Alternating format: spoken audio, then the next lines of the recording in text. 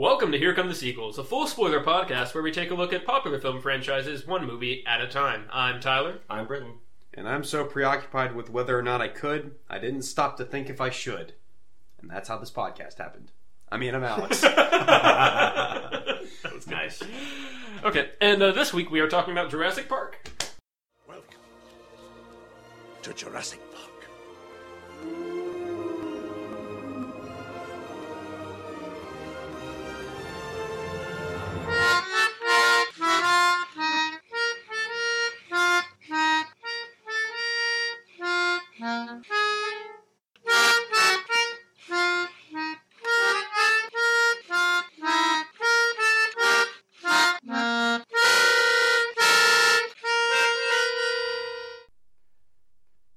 Yes, and just like the dinosaurs, I'm back. I know we briefly read off your little bit about Jupiter Ascending last time, but would you like to tell the audience what you thought of it? I mean, I feel like I really did kind of sum it up. It's just bad. And Eddie Redmayne might be the worst performance I've seen by a good actor. You can almost say where I can't say, oh, it's bad because the script was terrible or the director. I feel like both of those things were true, but he also, made some choices. you can almost say the Wachowskis were so preoccupied with whether or not they could, they didn't stop to think if they should. Apparently, the original draft of that movie was like 400 pages. Of course, That makes so much sense. Right? And then they were like, it feels like cut out all the Galactic Senate stuff. It feels like a boring, massive sci-fi novel that Yeah. no one's ever actually read. Yeah. Let's Jurassic Park then. Yeah. Jurassic Park. Directed by Steven Spielberg, of course. It's our first Spielberg movie on the podcast. I suppose it is. Are we? Should we do Schindler's List as the honorary Jurassic Park movie? Which, they were released in the same year. I'm just saying. Okay, so it came out in 1993. Has a 93% critic score on Rotten Tomatoes and a 91%. Tyler, you know the drill. Go. Okay. Yeah. I have to come up with more original ways to say best. For those of you playing the home game, the drill, the home game It's a word that here means the best and worst things that, in your opinion, apply to this movie. Good reference. I didn't do my Patrick Warburton voice. I'm sad. And my best thing is probably just Jeff Goldblum in general. I think that's. I think finds a way. there it is. I'm just gonna. I don't think I need to explain that. No, he's a delight. And this was before he was the Jeff Goldblum, not quite caricature, but the sort of whatever version of him we think we have now. Yeah. This was pre all of that, yeah. And he is quite delightful. My worst thing, I was kind of surprised because, I was a big dinosaur, obsessed kid, and I always loved this movie, and I hadn't really sat down to watch it all the way through, and I was surprised that I didn't like it more. Maybe just because my expectations were so through the roof, and I think the only thing that really held me back was the fact that it is a very slow movie. And there's points, because we get the huge set piece with the T-Rex breaking out, and you got the water, the thumping, and the cars, and it's all great, it's all wonderful, and he eats the lawyer, and it's good stuff. But then I feel like after that it really kind of slows down and loses a lot of momentum. That it feels like it's a slow build up to that point. And then it feels like it kind of slows down again for a while, and there's a lot. It's not bad scenes. It's not like any of the stuff in between is bad, and it's all entertaining. It just doesn't feel like it kind of keeps the same force, driving force. And of course it picks back up when the Velociraptors show up in the kitchen, and then from there on it drives all the way through to the end, and that's big and epic and awesome. Yeah. But I feel like there's just a little bit of pacing that it's a little bit off. Sure. And that's pretty much the only thing that I really noticed about it. Everything else is amazing. Britton?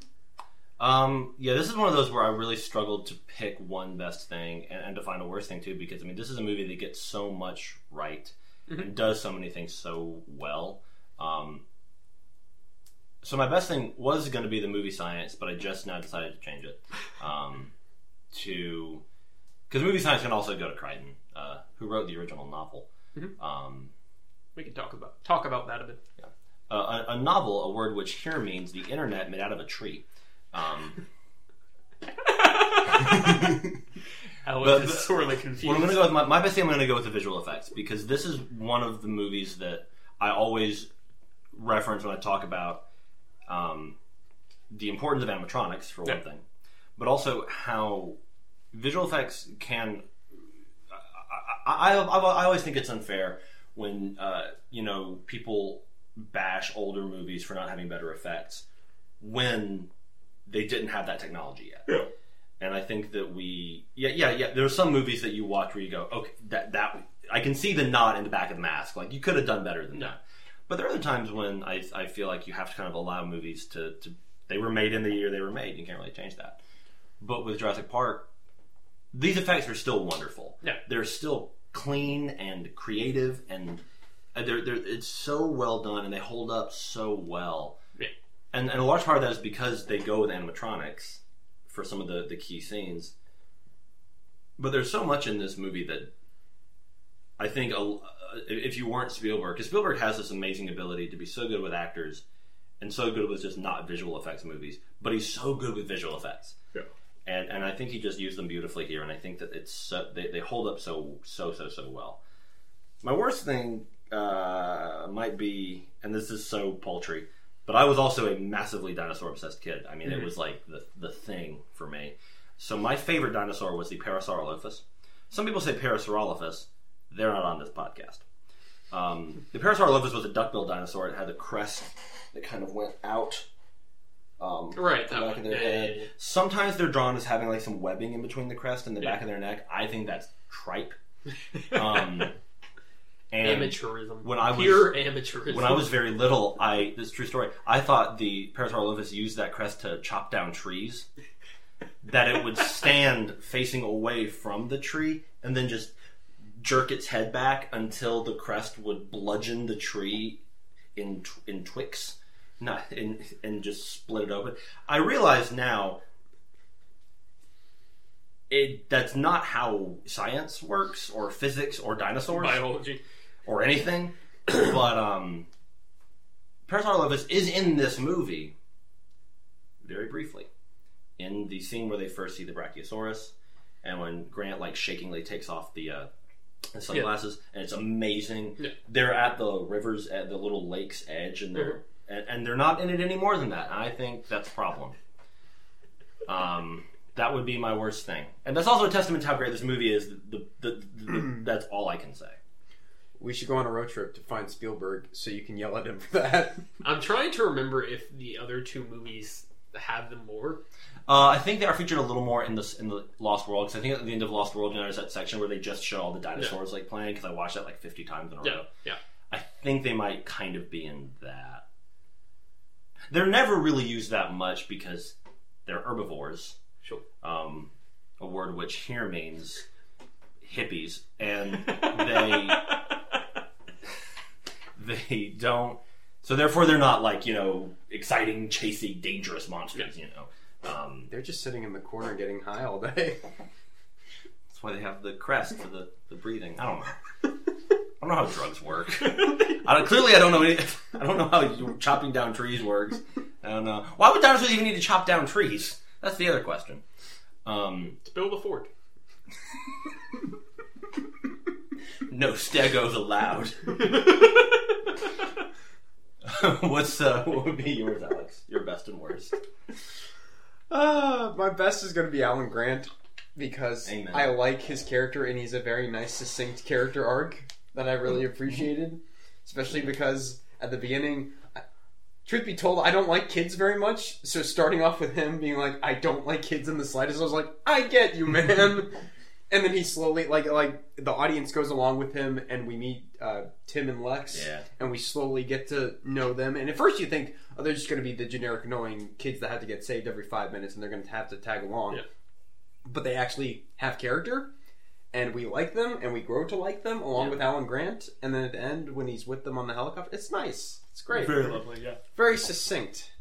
My The kids are wonderful. Oh, yeah.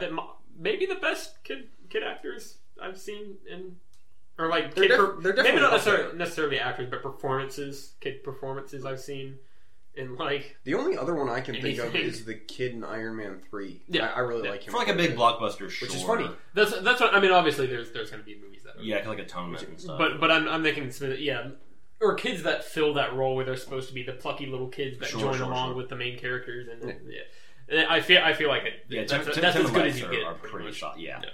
It's just funny that I brought up Iron Man 3. That kid, he's also in Jurassic World. Really? Yeah, he's one of the kids. Really? Wow.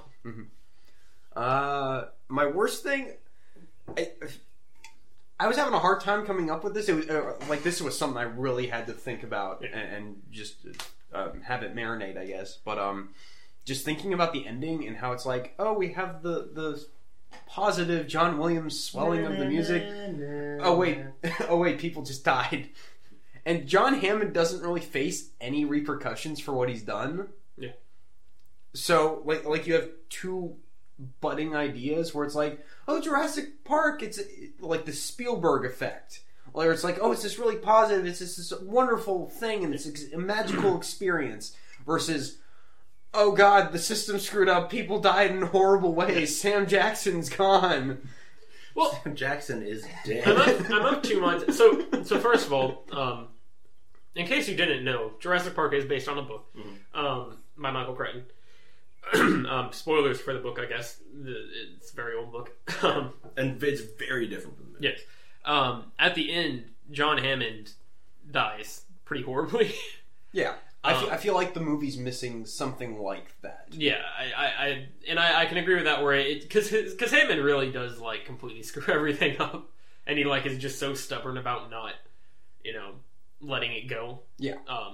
Which is like it's a good character. Like the way he's like so committed to this and like so caught up in his dream that he doesn't really, see. And it feels like at the end he kind of like gives up on it, although we see in the sequels he hasn't, so whatever. But yeah, I feel like I'm okay with the fact that it's a big swelling music because they all are like so disheveled and like dirty and torn up and beaten up, and they have bruises and cuts and everything. And they like when they're flying away in the helicopter, and it's kind of like, look, we survived, and the big swelling music is because it's like, oh, it's nature, and life finds a way, and we got out. Yeah, we got out, and it's like we learned, we had this experience, and like it changed us entirely. I'm okay with that for the most part, but I do agree. I feel like there should have been more repercussions. I don't know. Yeah, I don't think because in the book, like I said, he's eaten by Compsognathus, which are the tiny ones, the little ones, little mini raptors in Lost World. Yeah. That eat Peter Stormare. But I don't know that he needs to be that violent because he's a sweet old man. He's clearly just like a rich guy who goes, I like dinosaurs. I want to see dinosaurs. But for there to be no kind of, especially when you open the movie with so many of these people going, John, this is not a good idea. Like, this is really dangerous. And for the movie to end with everything what they were saying came true, and some of those people are still alive, and they're in the helicopter with them to not be like, so... like the little gag where Samuel's they're running to the Jeep where John Hammond and Jeff Goldblum are rescuing them, and he's like, I've decided not to approve of your park. Yeah. It's like, it's supposed to be a one-liner. Yeah. It's like... it doesn't feel tonally consistent. And I don't believe that we're given a lot of... In the future, in the sequels, is it suggested at all that he did have any kind of consequences later? I don't remember the sequels as clearly as this one. I don't remember. Okay. I don't... That's something we can, I guess, discuss with Lost World. I don't know. Like, I'm just thinking, if the second one were to start out and he's, like, in this massive lawsuit, yeah, I'd be like, okay, that's good enough. There might be something, but I'm not sure. Because also for the end of the movie, when they're all sitting in the helicopter, they're all just thinking, we're alive. Yeah. We survived dinosaurs. So I understand if they're not like, we need to start berating this yeah, it's something where I don't know exactly how you would fix it. Yeah. Given, like, okay, we need the movie to end now. Right. Because they got out. Post-credit scene is just like a gavel slamming. Yeah. No, like 20 years. There's a whole scene playing during the credits of just him on trial. With the it's Jurassic like, Park it's music. like really, The Jurassic Park music. it's like really boring. Like it's just literally reading off his rights and like his charges and everything. It's not even like movie. It's not even Hollywood lawyerisms. It's just straight like up like a trial. It's like court TV cameras. And he just keeps like spinning the cane with the But yeah, this is something like I just noticed it this time. Like the movie's so good and the filmmaking so strong and the music's great. Like it's hard to really pay attention to that stuff because you're like, I'm enjoying the movie. Yeah, but it is something that sticks out. Yeah. And on the subject of Hammond, I think Richard Attenborough.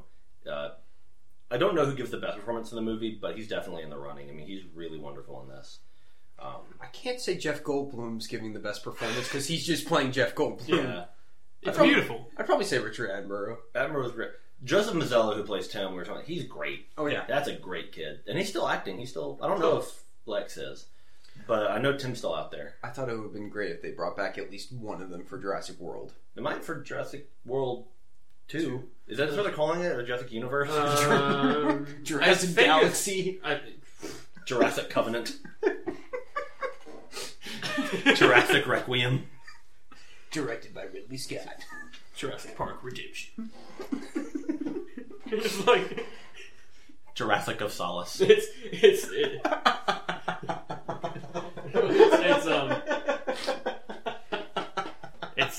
It's Jurassic Park Salvation, and like Sam Neill like turns into like the Arnold Schwarzenegger Terminator character, like trying to like get the park shut down or something. Like, But it's Arnold Schwarzenegger as Sam Neill. oh, even better. All the dinosaurs! Well, to kill the dinosaurs. The Ice Age. They redo the It's scene. not accurate, Arnold. It's not accurate. They redo the scene with the Alan Grant slowly taking off his glasses, but it's just Arnold and he just takes off his glasses. It's not like he's like stripping them off. He just No, he's got the Elton John sparkly star sunglasses from Terminator 3. God. It also should be pointed out, speaking of accuracy, they say Jurassic Park. Many of these dinosaurs were actually alive in the Cretaceous age. Jurassic Park sounds so much better than Cretaceous Park. I agree. But T-Rex. what are the other? Isn't there a couple of other ages? Triassic. Those are the three main ones: was Triassic, Jurassic, and Cretaceous. Jurassic is probably the clutch move. Yeah. Maybe. So the idea is they find these old mosquitoes that were from the Jurassic period, Yeah. and they get and they DNA extract from the blood. Of course, they would suck the blood of the dinosaurs and then go take a little disco nap on a tree that had sap. sap. They And would then get stuck in the sap and then crystallized or fossilized or whatever. and then later dino DNA. That's another one of the best things about the movie. And that's kind of what I really enjoy is that the movie kind of just writes in its own like inaccuracies. So it's like because they're like explicitly, oh, and it's not perfect DNA, so we put in frog DNA. And it's like, oh, okay, that seems dangerous. And then and so then they can completely. And I mean, I know that's not how that works, but they can then completely kind of write off. Oh, we found out later that these dinosaurs don't look exactly like this, but they can just be kind of like. Yeah. Well, and that's what's so the pseudoscience is so good in this, and Crichton was a incredibly intelligent guy whose even his novels were basically like textbooks. Like Tyler and I were talking before this about how the Jurassic Park novel is tons of more of the chaos theory stuff, and he wrote a book called Timeline, where he just like over explains his version of time travel. But that said, you do get. Especially with Jurassic Park, that the science they give us is a firm foundation to stand on for this movie. Like, I totally accept everything they're doing. I know it's not real science, but I can't really poke a lot of holes in it. And I'm like, no, I get it though. Like, that's totally fine, and it's consistent within the universe, rules. And it's the kind of thing that, to my understanding, there aren't a lot of scientists going, yeah, that's not how that works. You're doing it wrong. They're like, no, I get it. It's fake science, but hey, I get. It would make sense if things worked a little differently. Yeah, like, if things were that simple, it would make. It is literally science fiction, and it functions perfectly. And I really love that this is a movie that manages to pull off its science exposition in such an entertaining way. Yeah. that the movie doesn't grind to a halt for them to explain their science. It actually works really well. And so then later when they find the eggs, because the idea was that all the dinosaurs in the park are female. so nobody can. So they can't have. They can control how many they have. And then the frog, because frogs can change sex, and so then the frog DNA allows them to change sex, which again, just go with it. Yeah. But again, it's a setup. They address it. Yeah. And like it actually. And then it follows through, and I'm like, that's great, and that's scary, and I know why it happened, and it's you got it. And it also feeds into the themes. Yeah. Lifeline to it. Like if you can get your plot points in your weird sci-fi mumbo jumbo universe to feed into the thematic elements of the movie, you're doing a good job. Yeah. And it's interesting to see a movie that does it. This movie makes it look so easy. They thread that needle so well. And then we see movies like, Revolutions or Jupiter Ascending, and we go, this doesn't... How did you miss? Like, is it actually that difficult? You didn't stop to figure out your science fiction and weave it into the story. You just kept making more science fiction and hoped it would all fall into place eventually. Is it actually so difficult that you have to have a Spielberg and a Kep and a Crichton to do that? Yeah. Or do they just go, no, that's it? Yeah. In terms of explaining things for your sci-fi universe, like something like Inception, I think, is also just as entertaining. Oh yeah, they did a great job. Absolutely. Well, because Inception's more like they go along and they like. Not that I'm saying that Nolan is good at everything, but Nolan is good at everything. That's correct. Yeah.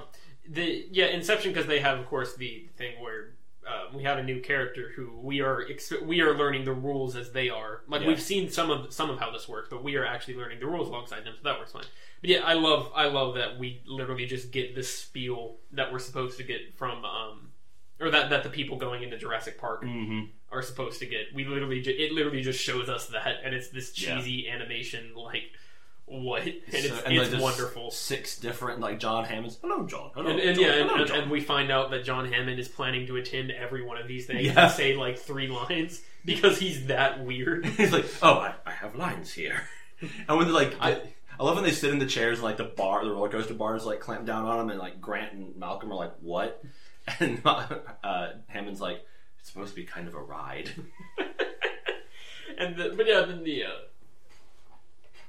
All right, another great detail about that is just you're saying how he pulls out the note cards with the lines, but the guy talks Pat, it's not like a thing where it's conveniently there's a long pause and then he has enough time to say it's like the guy responds to what his line was supposed to be. He already missed a line, and then that's great.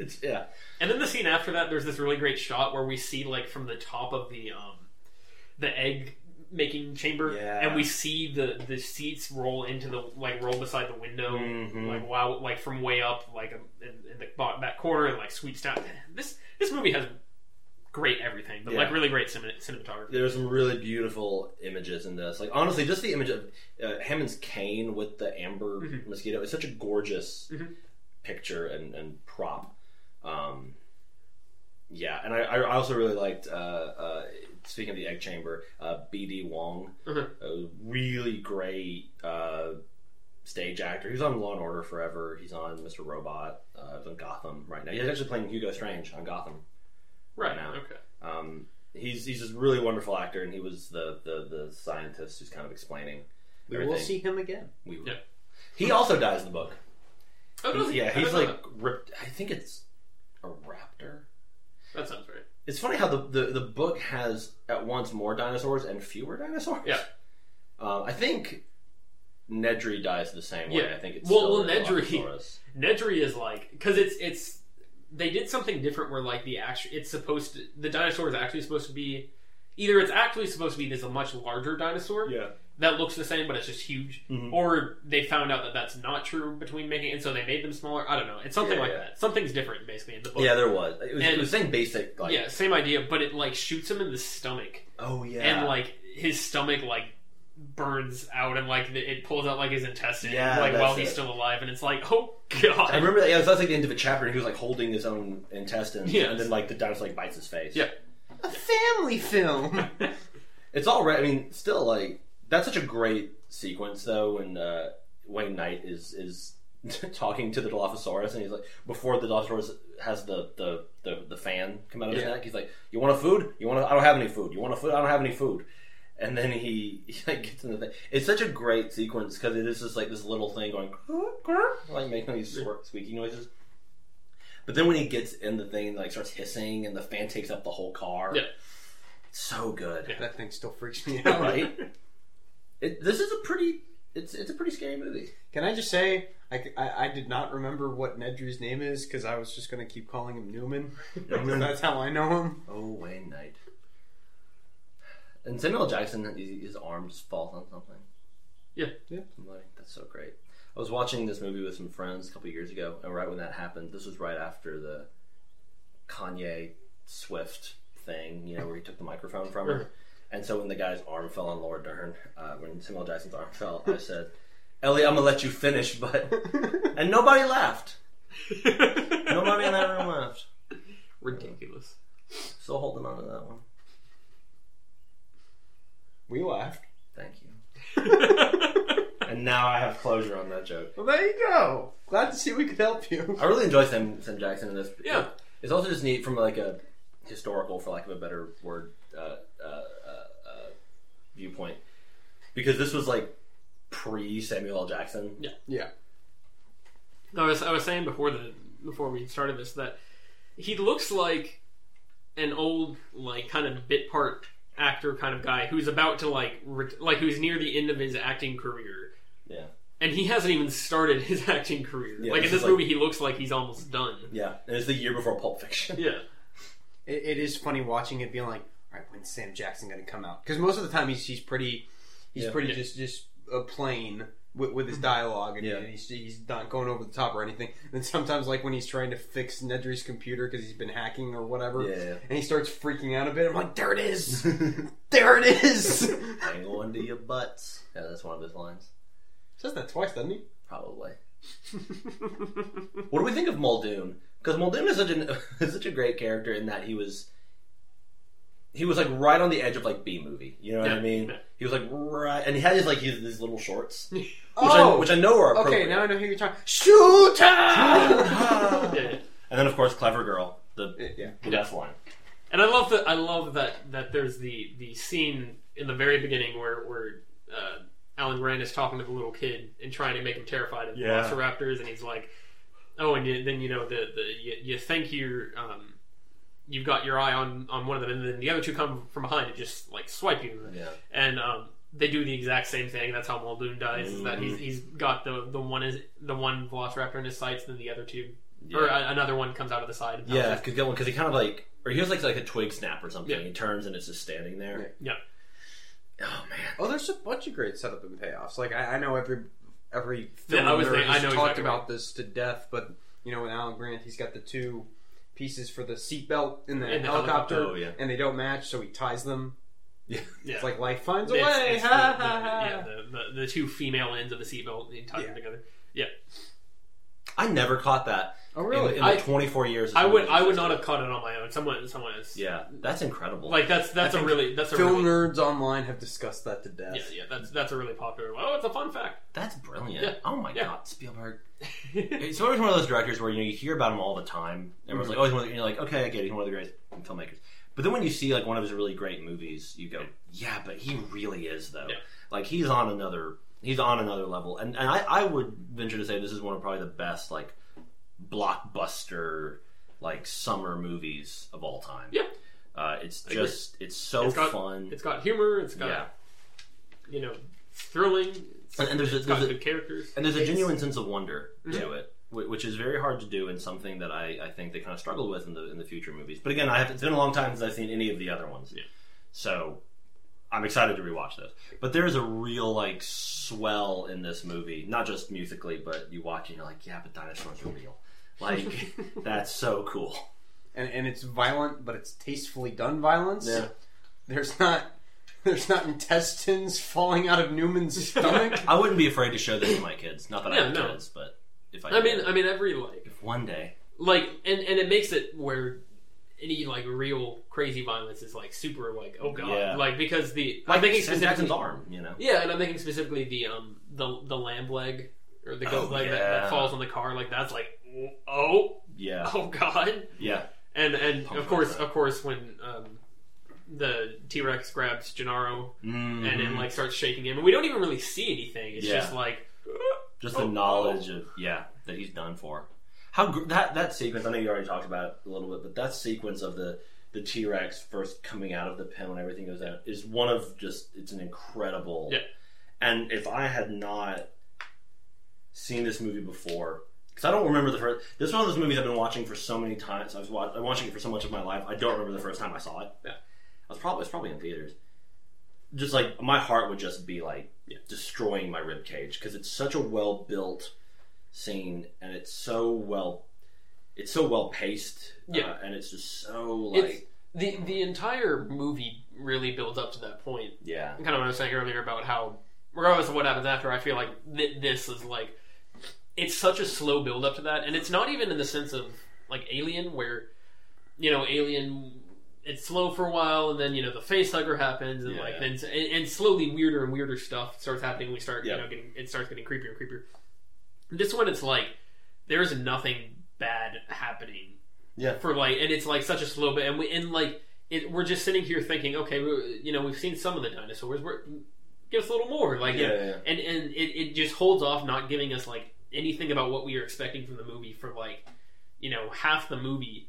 It builds up to that, and then just it all snaps at once, and you're like, oh yeah, there we go. And I love that.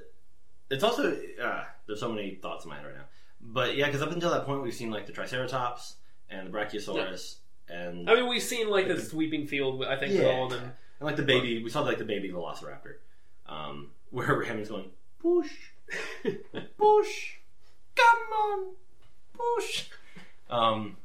My wife is going to be so mad at me when I do that when she's giving birth. I'm not married, but now I have to make sure I marry a woman that is okay with me doing that when she's like screaming and tears pouring out her face. And I'm like, push, push. And then she rips my nose off. You did this to me. But the other thing I wanted to say is I love that the T-Rex ends up being the hero. Because it's actually the Velociraptors are actually the most dangerous ones. Yeah. And I love that that's not even really a twist, but that's kind of the final note in this movie is the Velociraptors are the most dangerous because they're smart and they're organized and they can learn how to open doors. The shot of the door handle, like of the raptor realizing that it could open the door is so well done. Like, the raptor sequence and the first T-Rex sequence, I think, are the best parts of the movie. Completely. And it's great because they do it where it's like not a weird thing because it opens the door. And I remember like noticing this because I was paying attention. It opens the door and the door cracks open.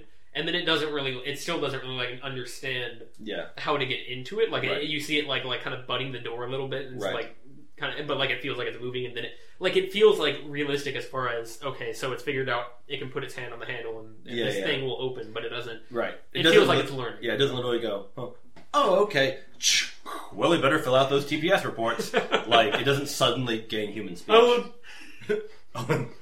But I also really like, and this is a smart thing on the filmmakers, that they go, it's learning how to open doors, but it's not a knob, it's a handle. Yeah. So they don't be like, oh, it learned to somehow grow a thumb and turn a doorknob.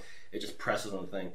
Yeah, that whole sequence is just, and I love when they come in and like one of the Velociraptors kind of like elbows the other one, and that raptor's like, kind of snarls at it. I love their little communication.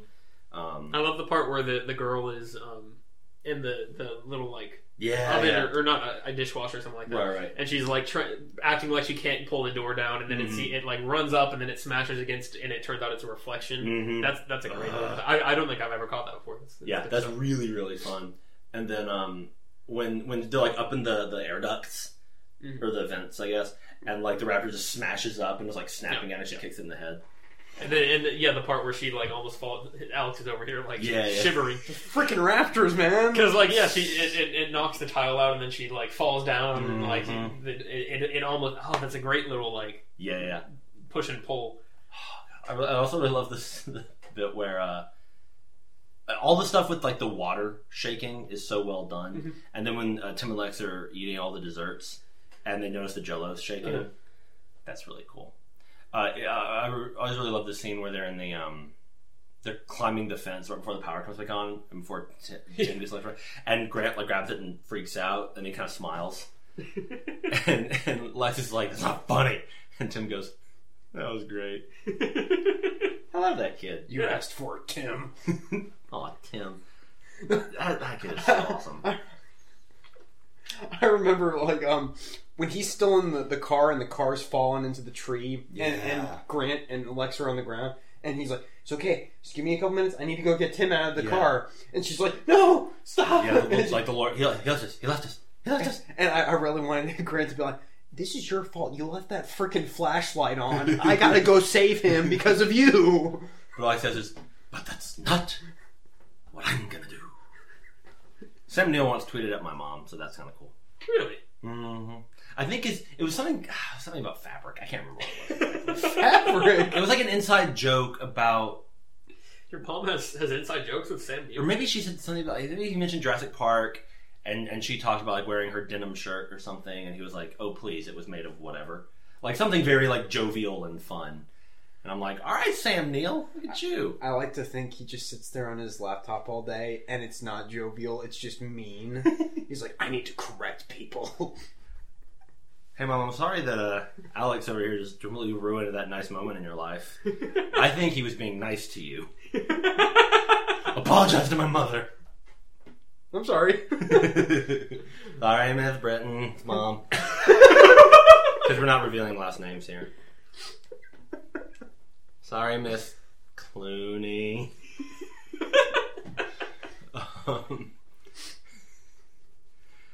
Oh, God. Alex's last name is Doofenshmirtz. What? Doofenshmirtz? I think I have this idea for a podcast where, it's kind of like we talk about movies. Platypus, what are you doing? One of my favorite things from that show. This is from Phineas and Ferb. I assume most people They find a dinosaur at one do point, not so. know that. Oh, yeah, it's relevant. There's a thing where we're just going completely off track here.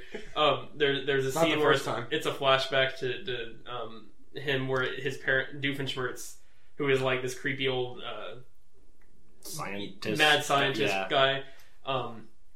His parents made him stand outside and be a lawn gnome. Oh yeah, because they couldn't afford, or like somebody they had to sell their lawn gnome or something. Yeah. Something like that. and so he's standing out there, and then his neighbor's like, "Oh, do you want some food or something?" And then he's like, "Oh, okay." And he starts to move, and then his parents go, like, just stick their head out the window and go, "Uzbek du fish!" And, like, he does that, like, 3 or 4 times, and, like, he can't, like, do anything. And it's like, I think it's just a complete, I don't even know if it's any language. I think it might just be complete, like, nonsense. That's such a great show. It really is. And Ferb is Jojen Reed from Game of Thrones. Is it really? Mm-hmm. Thomas Sangster. That's why he only has one line. Okay, that makes sense. That is him. Indeed. Yeah, I really love that show. My sister watched it and then kind of got me into it. We also used to watch Jurassic Park together. Anyway, I have this idea for Dinosaur Park. They'll be running around. It's gonna be fun. It's gonna be fun. Would you guys go to Jurassic Park if it were real? Nope. Would you guys go to Jurassic World if it were real? Nope. See, even if Bryce Dallas Howard's there? Ah, yeah, see, got you with that one. Even if Chris Pratt is there? Chris Pratt. You got me there as well. See, even if Irfan Khan I say I would not, like, I would think I would be like, no, I'm smarter than that. But at the same time, so they have Islands of Adventure in Orlando. Have you ever been there? No. It's just like the Universal Studios theme park. Yeah. They've got like a Jurassic Park section, and there's like a big ride and like a big water ride that you go through, and where you go through like a facility, and it's crazy and all that. And they've got all like it's all Jurassic Park themed, and they got like a Jurassic Park themed restaurant and everything. It's really fun. And they've got like a bridge with the gates, like the big like frame around the gates, like the big gray Jurassic Park thing, and it's huge, and they play the music constantly. Oh wow! And like it all looks very jungly, and like like going through that, that's like God, that hits me in all the right places as far as like amazing nostalgia and everything. So I don't know that I'd be able to resist that. Yeah, I'd probably have to go on coupon day. But well, at least I didn't lose too much money. and a thumb. It's a very precise T-Rex. I just want a little taste. Very confused right now. The T-Rex only wanted a taste of human, so he only bit Tyler's thumb off. Yeah. Fair Which enough. thumb is it? Which thumb is it? This will decide if I go or not. This is a T-Rex's cheat day. This will decide if it makes sense to me or not. It's a T-Rex's cheat day. He's on Dinosaur Atkins. It's all process. Human is on his cheat day. Yeah, because we're a little fattier, you know, because especially Americans. Oh. Commentary. Go green. We go green here on Here Come the Sequels. Here comes the ozone depletion, am I right? Here comes global warming. Global warming is melting the ice caps. The ice caps are something like Ice Age. The Ice Age happened after the dinosaurs. That's true. Featured in Jurassic Park. I thought you were about to lead that into our next franchise will be God. Ice Age. Remember how you stepped on when me saying we should do the Buddies movies? I'm gonna step on us doing the Ice Age movies. I don't know why of all this crap that I'm been like, guys, we should review the. I'm like, I don't know if I can handle Ice Age. We couldn't even begin to consider that if we hadn't done Shrek first. So. Oh yeah, that's So, true. I mean- Come on, yeah, Shrek first. Come on, Alex. You're the one who brought up Ice Age. I did. You did. Fun fact: the Ice Age. was that DreamWorks? I think so. Yeah. That sounds right. The DreamWorks animated movie Ice Age killed the dinosaurs. They heard it was going to happen, and they were like, Nope, we're out. Just someone pulled out Glocks and Going shot into the themselves in ocean. the head. jumping into the ocean. Drown themselves. There was a beautiful multi-part BBC series called Walking with Dinosaurs when I was younger that Kenneth Branagh narrated, and in it, still one of the scariest things I've ever seen in a movie or on TV is when they do the underwater section. Yeah. And whenever you see the it was like I think it was the Leplerodon, Yeah. which is basically like the Mosasaurus from Jurassic 4. Well, it's not like it at all. Yeah. Close enough. Yeah, it's an underwater dinosaur, and just because underwater things are the scariest things to me, and so just seeing it come out of the darkness underwater and it's just terrifying. Oh god, I love it so much. Also, there's some science suggesting that dinosaurs had feathers. Yeah. They addressed that in the third one, I I think. think so. Yeah, yeah. Because I think there's some of the raptors have feathers. Yeah, but now I think they're suggesting that all of the dinosaurs did. Yeah. Which is that. Which they addressed too with the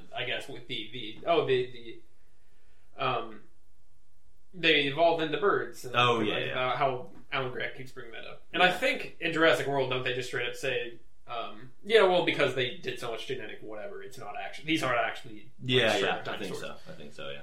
And BD Wong goes, well, we can't just change them into what they really look like, because then people will be like, well, those aren't dinosaurs. Like they need to keep it like the traditional look as everybody knows them. Yeah. That's true. I like that a little bit. Yeah. In another movie, Jurassic Park. That's still relevant because it's the fourth one. Yeah. It still happens. You know what the dinosaur-related piece of media that's not good? What's that? The Dino King on Netflix. Watch that. Alright, I think I have to watch that now. Alex and I watched 20 minutes of it, maybe. Oh my god. I don't know why we You got watched that far. it. You I were just there. sat there. You were there. Looking at my phone. When I was you were paying attention. When I Is was- this really crappy? Probably made on $50 and a nickel. yeah. Animated. It's all terrible, and the voice acting's terrible. Yeah, yeah, yeah. I don't know why I'm bringing it up. It's just When I was it's little, something I needed to get the word out about. Something I'm passionate about. cautionary tale. When I was little, again, dinosaur media was just what I consumed. Yeah. And there was a home video called "Dinosaurs" with an exclamation point, and it was about a little kid, Fred Savage, from the Wonder Years, having to do a book report on dinosaurs, and so it was an educational video, but they had these claymation, But the opening is him listening to this song called Mesozoic Mind. And it's a 90s rock and roll, and you see an animated dinosaur band. Parasaurolophus is the bassist. That's beautiful. And it's a T-Rex playing lead guitar, but it's early animation, so they only have like 5 moves and 5 looks. They just like repeat that throughout the different thing. I love And it. I have listened to that song so many times this year. Like, I still love that song. It's so it's in my life. I'm gonna look that up, and if I think I can find a good piece, I'll put it at the end of the podcast. I want to do that. Oh yeah, you should. It's great. So I thought of something about Jurassic Park Sure. that I wanted to bring up. What do you got, buddy? How 90s is it that Lex is a hacker? Yeah. Oh yeah. I love when she goes into the computer and everything's like big and Yeah. blocky. Well, that's the thing too, that like that's originally what people thought the internet was going to be. Yeah. Like, where people were like, "Oh, you're going to be able to like go and it's going to be 3D and you can go through and you can go and get your file by walking down the street and like it's going to be great." Yeah, and yeah, like yeah. like in the virtual street. And then as it kind of grew, people were like, "We don't want that. That's much too difficult. Yeah. We just want to click on the thing and get this file. I run a business. Dang it." I have a deadline. But yeah, especially when Tim's like, "You're a nerd," and she's like, "No, I'm a hacker." Like, it's the most 90s thing I've ever seen in my life. And she was a girl with a braid and a baseball cap, which kind of that was the 90s. Yeah. That's the time capsule of the 90s is a girl in a baseball cap. Yeah. Um, At least with that regard, this movie is very much a product of its time. Yeah. yeah. We were talking about this before, Alex and I were. But what exactly is it that makes 80s and 90s movies have that feel? Because like there's a very specific, like, not like, oh, they were so much better back then, but in the sense of like the quality, the way the film looks is different. Yeah. Not even necessarily better. It's just a very distinct feel, and I don't What know you what mean. that is. I don't know if that's lighting or if that's. I don't know, unless it was just because the cameras had gotten to a place Yeah, I think that's what advancement, but we hadn't gone digital yet. Yeah. So it was just like that. Maybe I honestly don't know. I know exactly what you're talking about, though. Yeah, there's a very specific look Yeah. that they have back then. It might even be because, like, even with Christopher Nolan, when he does his movies, he shoots on film. Yeah. But when you're editing, you convert it to digital. Yeah. They couldn't do that back Yeah, then. That's true. Yeah. They had to literally cut and splice the film that they shot. Yeah. And I'm sure a lot of it has to do with the being able to go onto the computer and change like make it mess with the lighting and that sort of thing, the filter and that. But yeah, that's something I've always noticed, and like this movie has that to the extreme where it's just it's very obvious where what time period it came from. Yeah. We've had that with other movies too. This is just this movie's too good for us to have a whole lot to talk about it. Yeah, I mean, this is So, it's similar to the Dark Knight in just the fact that, like, look, they just nail so much of this. Mm-hmm. I mean, they really just they stick the landing in so many ways. It doesn't have the same kind of like stand-up performances that Dark Knight does, and I don't say that to criticize it. Everybody's really good in this. Like Laura Dern's great, and Attenborough, and like a bunch of good performances. But it's not. I'm not screaming for anybody to get nominated for an Oscar or anything. Sure. It's just Why not? well done. Except for Little Timmy. Because it's a summer blockbuster, and those don't have good acting. Obvi. Jupiter Ascending taught us that much. That didn't come out in the summer. It came out in, like, I thought it did. no, because it came out during the Oscar season. Oh yeah, because they were going to take Eddie Redmayne's Oscar away from him. Yeah, they dumped it. Yeah, Right? the Norbit effect. It was called.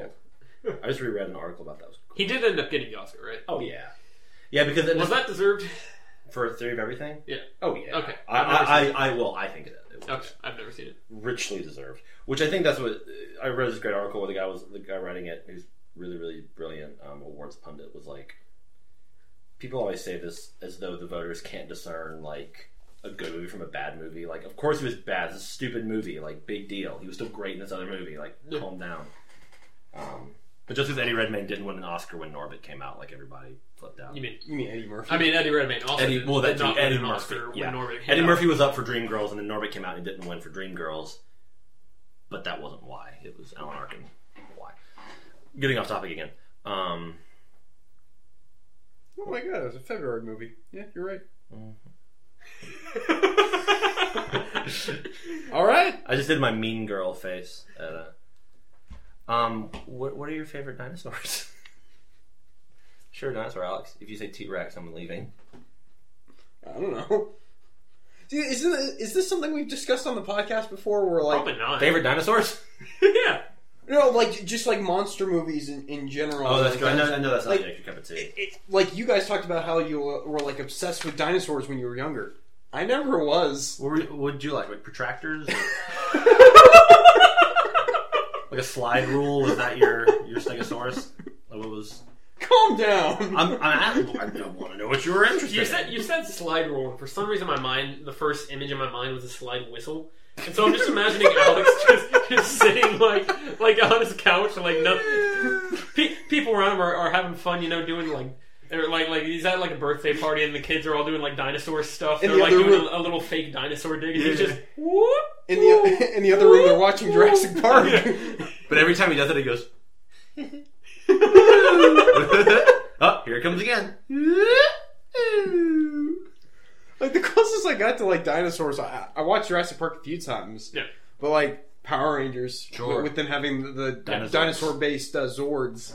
Yeah. But like when it comes to big monsters or things like that, I just am not interested. Like Godzilla, Yeah. I'm not interested in it because of Godzilla.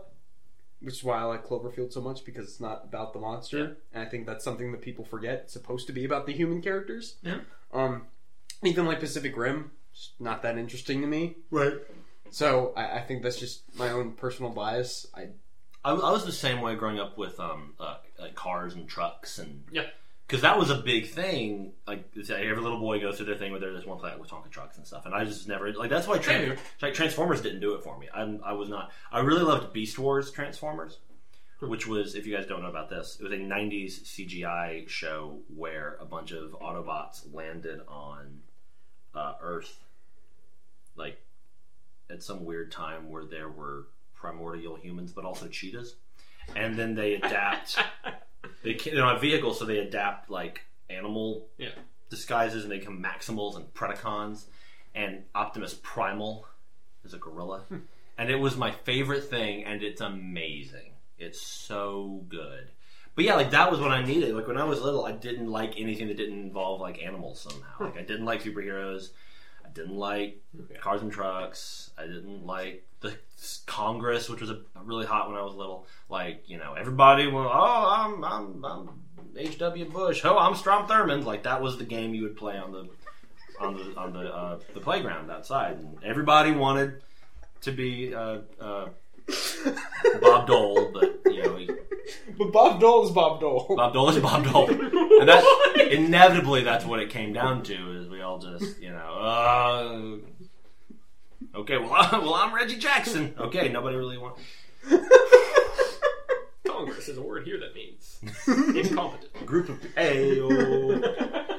I'm just saying, if pro is the opposite of con, what would be the opposite of progress?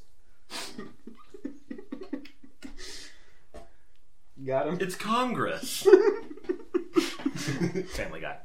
But yeah, so Jurassic Park, like I said, I was 5 when it came out, and I don't remember the first time I saw it, but I know I've seen it 60 times. Yeah.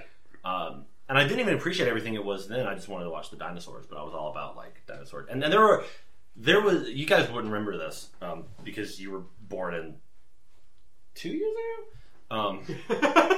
You guys seen the trailer for Boss Baby? That's who I'm doing this podcast with. Just 2 little toddlers in suits. Quick, Alex, do a Kevin Spacey impression. Isn't it Alec Baldwin? Alec Baldwin. Oh, is it not? Okay. Yeah, it's Baldwin. For some reason, I thought Kevin something- Spacey was 9 Lives, or he was the cat. Right. He was Okay, the talking that's what I cat. was thinking of. It's all the same. Speaking of 90s. Next time on Here Come the Sequels, we're not doing that. It was a huge thing, and I would presume that Jurassic Park was either a product of this or started it, but in the early 90s Boss and late Baby 80s, is was like dinosaur-themed media was all the rage. Yeah. And so you had countless dinosaur-themed TV shows and, I mean, knockoff movies. It was nonstop. I remember there was one called, like, Extreme Dinosaurs that was supposed to be, like, Oh, that is the most 90s thing I've ever heard. Never mind Oh, dude. scratch hackers. It was like a cross between Teenage Mutant Ninja Turtles and just dinosaurs, and they like. I don't remember the nexus of it. I just remember the theme song was "Something's really rocking on planet number 3. Modern man's got prehistoric company." And it was just like beautiful. They were dinosaurs, but they were bipedal and they were like jacked. They were just ripped, and they had like the Stegosaurus like plates flew off of its back or something, and there was like some kind of dinosaur that had like acid. It could spit acid, but it had like a nozzle in its mouth, so it could like jet stream it or something. Yeah, that was a time to be alive in the early 90s. Everybody was. It's like when Beanie Babies came out, and everybody was also making like little stuffed animals. Everybody was making dinosaur things. Did Jurassic Park start that, or was that? Well, I think that it was sort of amidst it because, Okay. well, because Ninja Turtles came around like 88, 89. Power Rangers was around 92. So I think that Yeah, it was either 92 or 93 when it started. So I think like those kind of things all combined. Jurassic Park very well might have. I know it certainly juiced it, you know, and kind of pushed it along. But I don't know that it was actually its inception, if you will. Blah! Bwomp, bwomp, bwomp, bwomp, bwomp. Bomb. Bane. Bomb. I love the idea of Tom Hardy's Bane being in Jurassic Park. Alan Grant, you'll learn to love those children. Jeff Goldblum, button up your shirt. I've decided not to endorse your part.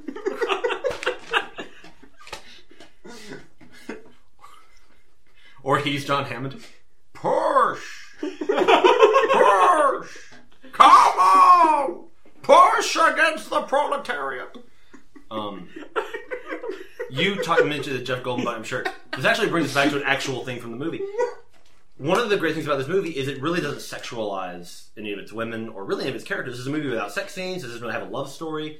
This is just it doesn't really bother with all of that except for one piece where they have Jeff Goldblum kind of like sitting up because he's wounded in something and his shirt's open. He's all sweaty. Did we already talk about this?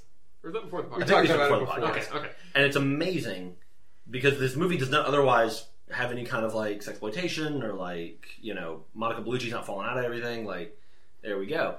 But you just got Jeff Goldblum being sweaty, and I'm like, was that the world in '93 where like Jeff Goldblum was like the hot ticket? Was that? Yeah. Makes sense to me. Huh. You've opened this can of worms by introducing Bane to Jurassic Park, because all I can imagine is him being one of the Velociraptors, like the part where they're chasing after the kids or something. And one of them falls into the ceiling and he tries to get back up. They expect one of us in the wreckage, brother. I like the idea that Muldoon has like got the rifle trained on one and he turns and it's Tom Hardy. Hello! I snuck up on you using teamwork.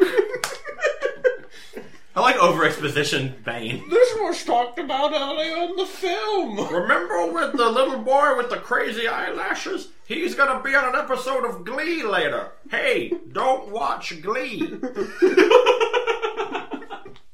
And Tom... Thanks.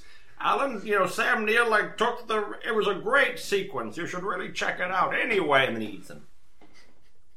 Life, finds a way. And every line of Jeff Goldblum dialogue with Bane, but he says it exactly the same way. What's the guy that Nedry meets with at the beginning of the movie? Oh. Where he shouts out his name. I can't remember his name.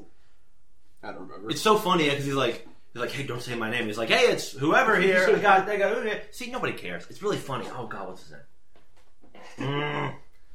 It was like something like, it wasn't Sullivan, but it was something like that. It was something just very like, I want to say Julian or something like that. I don't know. Something like that. I've got Julian here. You want a food? I don't have any food. Why? Don't want to get cheap on me. haven't did that. I'm not a nerd, I'm a hacker.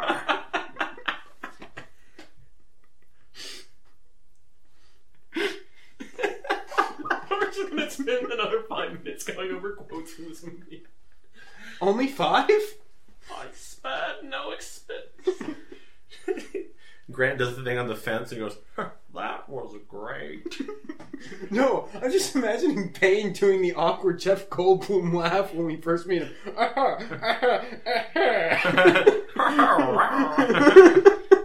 Because Golden Death, he goes like, he does that little thing. Can somebody explain to me what we're supposed to be getting from that? Because all I was thinking was this guy's creepy. Spielberg was just like, I'm just going to let Jeff play. Let him do what he does. I'm not... Again, this movie was released in the same year as Schindler's List, so theoretically, Spielberg made them back to back. I don't know which one came first, but if Schindler's List came first, he was like, just someone laugh. Even if it's... That's okay. Just somebody make me happy again. Oh, God. Who? There's a remix of that on YouTube. There's a remix showed of me Jeff that. Goldblum's laugh, creepy laugh. It's beautiful. Have you guys heard the, I think it's the melodica version of the theme? I That should be at the end of the beginning of the podcast. Well, here comes Eagles. I feel like I have like 3 songs I need to insert into this. This is the Here Comes Eagles musical episode. Yeah. Let's find this guy's name. Do we want to go ahead and do grades? Yeah, we probably should. Tyler. Dodgson.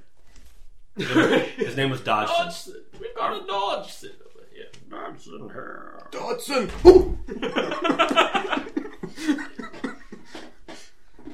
Also, the opening sequence is fantastic when the guy gets pulled in. Shoot her!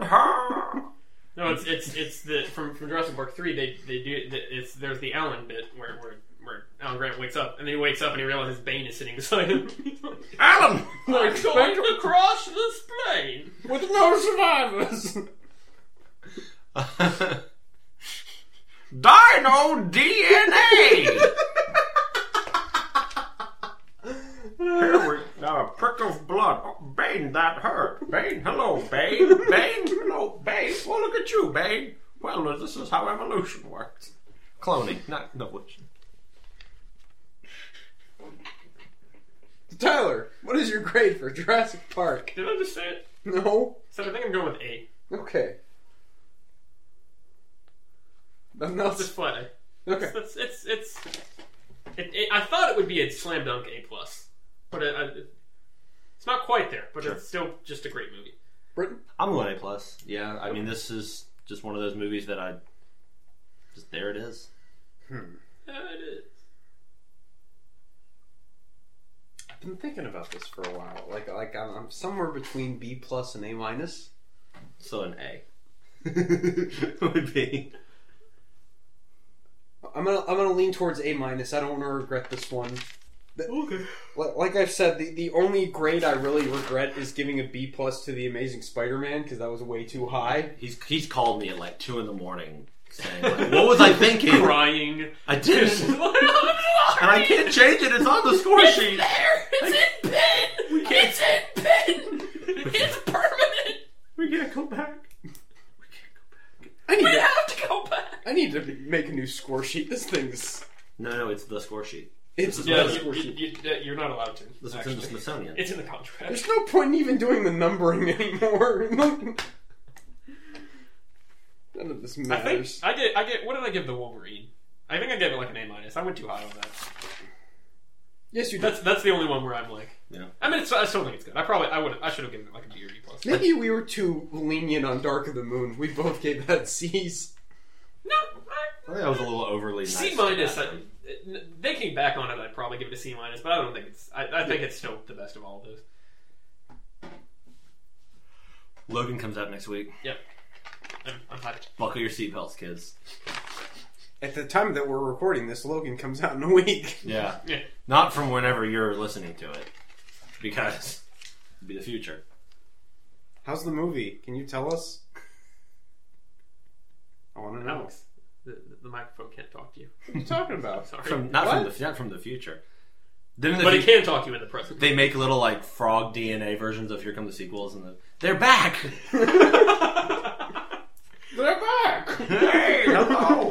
In the future, we're all Bane. But they only get all they get back is it's the gene fragments where we use Bane voices or George Lucas voices. Or Joel Schumacher. And then we only talk about Super Buddies or Power Rangers. And that's, the rest of the knowledge base is gone. We'll have to do another Buddies movie, but review it as George Lucas, Bane, and Joel Schumacher. Is that what would get you to watch one, Alex? No. I just thought the Super Buddies weren't as super as... My favorite is Mud Bud. He just does whatever he pleases. I think it's pretty good. The dialogue's really crackling. Is that why you don't watch animated movies? Because you don't like kids, Alex? When you watch animated movies, does it remind you of children? You know, I didn't think about it that way. That could be a reason. That could be a deep-rooted psychological issue I've got to deal with. There aren't any kids in WALL-E. It's stylistically designed to be that way, and I like it. There are kids. There's a kid in Gravity of the Fireflies, but that's not for kids. So. I just got a message on my phone. I'm sorry. Okay, well, some juicy gossip over here. It's really not. Gave you an opportunity. Okay. Gotta be real here. We are genuine. You're real. Welcome to the world of the real. This is the gritty, realistic version of the podcast. We need a grimdark one where it's R-rated and we're just like, I don't even know what could you do for that aside from just cursing.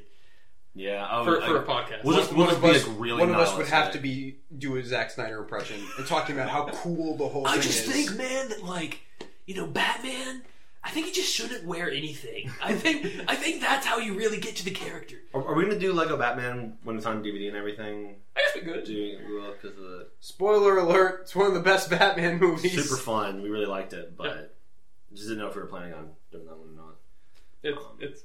It's better than anything that's not a Nolan movie. Pretty much, for it's sure. Pretty delightful, except for the 60s. Yeah. Considerations. I think it's about on par with that. Yeah, I would probably agree. But in summation, Jurassic Park is phenomenal. we got off topic a lot. Stop talking about it for like half an hour. It's funny how a movie has to be right in the middle range for us to stay on topic. Like, it has to be like there has to be enough that we can say good and bad about it, because otherwise, if it's too good or if it's too terrible, we will just spend half the podcast talking about something completely different. We were pretty on topic with Dark Knight, though, and that's amazing. Yeah, that's true. I guess there's just a lot to talk about there. There's a lot to talk about Jurassic Park too, but I think it's not quite as dense as Dark Knight. There's so much going on. So much of Jurassic Park talking about it just really comes down to it's so cool, like that's so well done, and it's just so delightful, and I think we'll have a lot more to talk about with the sequels, because those had much more notable problems. And I have a feeling the second one will probably have a lot. The second one and Jurassic World both, I think, will have a lot to talk about. Jurassic Park 3 may turn into another. Yeah, this movie's terrible. Moving on. Yeah, I remember it very fondly. So do I, but because that one's just dumb fun. Yeah, I think I've only watched both of those together. Yeah. Once, and it was a long time ago. And but just like I've seen stuff about the third one. Yeah, I've seen kind of breakdowns of the third one. I'm like, oh, right. The most recently of the sequels, the most recent sequel I've seen, the only sequel I've seen recently is World, and that was when it came out. So that's 2 years ago. Right. So, all of these I'm getting to rediscover, which I'm really excited about. Except for Jurassic Park, because I know that. I'm not excited for the next two. I've only seen the third one once, and I haven't watched the second one all the way through. Right. It'll be fun, man. I remember being horribly bored by 3, but I was a kid, so. Yeah. Sure. And you hated dinosaurs, so. And your own life because you were a child. I just can't wait to grow up. It's a whole bunch of self-loathing. Just a very grumpy Alex with a slide whistle. I mean, I'm already a grumpy Alex, just without the slide whistle. I know what I'm getting you for your birthday! I need... You can be a grumpy Alex with a slide whistle. I need the slide whistle, and then I need John Hammond's cane with the fossilized mosquito. Yeah. Then my life will be complete. Facebook profile picture. I'm just imagining this movie, but just like every 5 seconds of Hammond's screen time that Hammond gets, he just what? No. Every time he says, "I spared no expense." Is that Richard Kiley? We spared no expense. Well, hooray for Jurassic Park. Well done, dinosaurs, but also bad job, dinosaurs. Why did you do that to us? Yeah. Shooter! Okay, you can find us on Twitter at HCT Sequels. You can find us online at herecomethesequels.blogspot.com. You can find us, find our email at herecomethesequels@gmail.com. I'm laughing because I started saying that and both of you just pulled out your phones immediately. We're just like... We planned this. I'm finding something for you that you'll appreciate for the podcast. Okay. But yeah. Fine, I planned it. That wraps it up. We're talking about Jurassic Park, The Lost World. Next podcast. Isn't it The Lost World Jurassic Park? I don't care. Hey, this is all about bringing the past to the front, so it's all about, come on. Duality. Time is a flat circle. Family. Teamwork. Christmas time. Buddies. Jurassic Park buddies. Where's just the dogs running around going, "You're a big dog," and then the T-Rex like eats them. Oh God! No, it's just like Jurassic Buddies, and it's the dogs wearing horrible dinosaur costumes. Oh yeah, puppers. No, it's Jurassic Park, but with it's the same plot of Jurassic Park. Yeah. It's just the movie Jurassic Park, but we insert the dogs, and the dogs just like eat the dinosaurs. It's like the tiny one, the consanguination. Yeah. They just swarm. I like that. But they have the terrible cheesy dialogue the rest of the time. It's not. They're not meant to be scary. It's just like. And they have a breakdance battle with the Triceratops. Yes. No, they're all eating the dinosaurs, and then you got the one over there with the Jeff Goldblum voice. He's going. That's a terrifying mental image. That'll be Bud Blooms. We've gone too far. Thanks for listening, everybody. See you next week. All right, stay rogue, everybody. Sorry about that. Diplodocus took just one step and made the forest shake. I did not want my dream to